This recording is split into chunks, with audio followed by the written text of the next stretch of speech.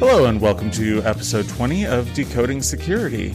Today we're going to be discussing website application firewalls, kind of the benefits of having them, and why you need them in addition to other security features on your website. Jessica is out this week, so in her place we have our local firewall guru, Rick, joining us. Welcome, Rick. Hey, nice to be here. Hey, Rick. Hey, how are you? And before we get into the main topic today, Ram, I understand we've got a couple interesting things in the news this week. Yes. Yesterday, Cisco's Talos Labs, those guys do pretty amazing stuff, brought out a report of a nation-state group which has hacked over 500,000 routers. Three guesses who, and the first two don't count, in preparation to perform a cyber attack on Ukraine. However, today the FBI announced that they took control over the command and control servers for this botnet, so hopefully all's well that ends well. There's also an interesting new PHP botnet. It's called the Brain Food botnet. It essentially uses PHP scripts to infect, small business sites, usually WordPress, Joomla, stuff like that, and send lots of email spam telling you to buy their diet and or limitless brain pills to make you more smarterer. That's a real word. I took some of those. We should probably cut that part. Or leave it in. We'll leave it in. Anyways, our topic today, WAFs. Rick, you are the WAF guru. What is a WAF? What does WAF stand for? So WAF stands for Web Application Firewall. And just like we have on our computers, it's a firewall that's blocking or allowing good or bad requests. Think of it like a screen filtering requests going to your website. So you want to be secure, you get a web application firewall, a WAF, and that should keep you running for a nice long while. I mean, I'm guessing many of you are asking, shouldn't my host be providing this?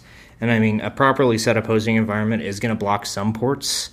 Right, and they don't necessarily know what traffic you want going to your website. That's true. You might be a security researcher, and yeah, you might be running your own malicious tests against your own site, and that's depending on the host, that might or might not be okay. Right. And they will eventually stop a DDoS attack against your site, but they'll do that by shutting down your website so that the other sites on the hosting account don't get screwed up. So.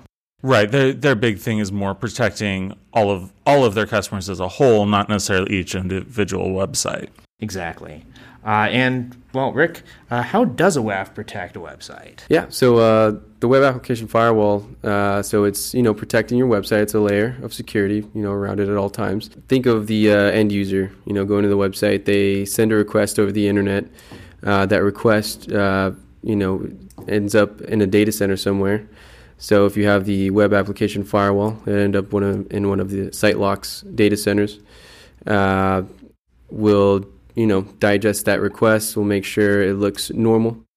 And if it looks normal, that traffic will get to your website. It'll get to the hosting provider.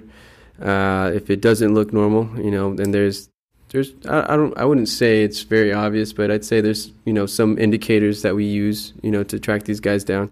If we see those indicators, we'll stop them in their tracks. We can even have them do a robots test or just, block them at the front door. So it's pretty much how it works in a nutshell. It's just filtering the requests going to the site and knocking out the bad guys. And I mean, I'm sure that a lot of people are wondering, why do I need a WAF if I already have a scanner? And basically it comes down to the fact that a WAF is preventative, a scanner is reactive. No WAF's going to give you 100% guaranteed security, but it's way better to prevent a hack than to clean up after it.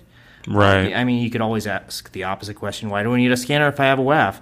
And the answer is you might not if you have a bunch of other things in place, like regular backups, a dedicated developer to restore them and set everything back up right. It just comes down to layering your security and not relying on any single thing. Right. It's just that the WAF and scanner combination offers a pretty good cost-value proposition. Right, just covering your bases, making sure that you're covered, for the stuff coming into your site, as well as, if something happens to sneak through. Yeah, exactly. Cover as many bases as possible for as little effort and cost as possible. And that brings us to our final tip, Topher. I hear you've got a good one today. Yeah, basically, I just want to say that it's a good idea to have some kind of firewall application for your local machine, not just your website or your web servers. Every computer has its vulnerabilities, and so you want to make sure that they're all protected. Especially if you spend time on untrusted networks. I mean, like Starbucks? I totally trust Starbucks network. I trust that's Starbucks, secure, but right? not necessarily their network. I mean, no one malicious would ever be on the Starbucks network. Mm-hmm. Never, not even once. But yeah, Windows and Macs both have built-in firewalls. Make sure that you turn them on. Some, depending on the manufacturer, where you get it from, it may already be on. But some of them you may actually have to go in and turn on the firewall and set up those settings. So just make sure that they're on, that they've got some good settings in there. You can always Google what you're looking for. If it's not something you're familiar with, find the 12-year-old neighbor, have them set it up for you because they're probably pretty familiar. Do not trust your 12-year-old neighbor. He is totally going to torrent stuff with your computer. Just because we would do that. When we were 12. Yeah, yesterday, right? Mm-hmm. I was born yesterday, okay? And then... obviously beyond that, there's Linux machines, which, probably fewer people are using, but most Linux flavors will have some sort of a built-in firewall. It might take a little bit more to configure, but it is there or available, and there's a number of free options, whether you're using the built-in firewall software or, finding something else online. Just make sure it's reputable, again, Google stuff and check out reviews and make sure there's no... scams or malware associated with the one that you're choosing. All right. As far as that goes, though, definitely thank you, Rick and Ram. I think we got some good information today on firewalls and kind of, quick and dirty, why we need them and why they're beneficial for us. And we also want to thank you, our viewers and listeners, and make sure that you come back next time.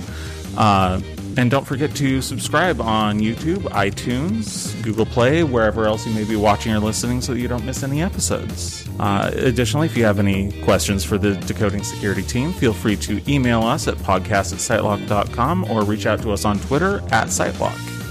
The music, Upbeat Forever, by Kevin MacLeod of incompetech.com. Licensed under Creative Commons by Attribution 3.0 license. Decoding Security is hosted by Jessica Ortega and Ram Gall and produced by Topher Tebow for SiteLock.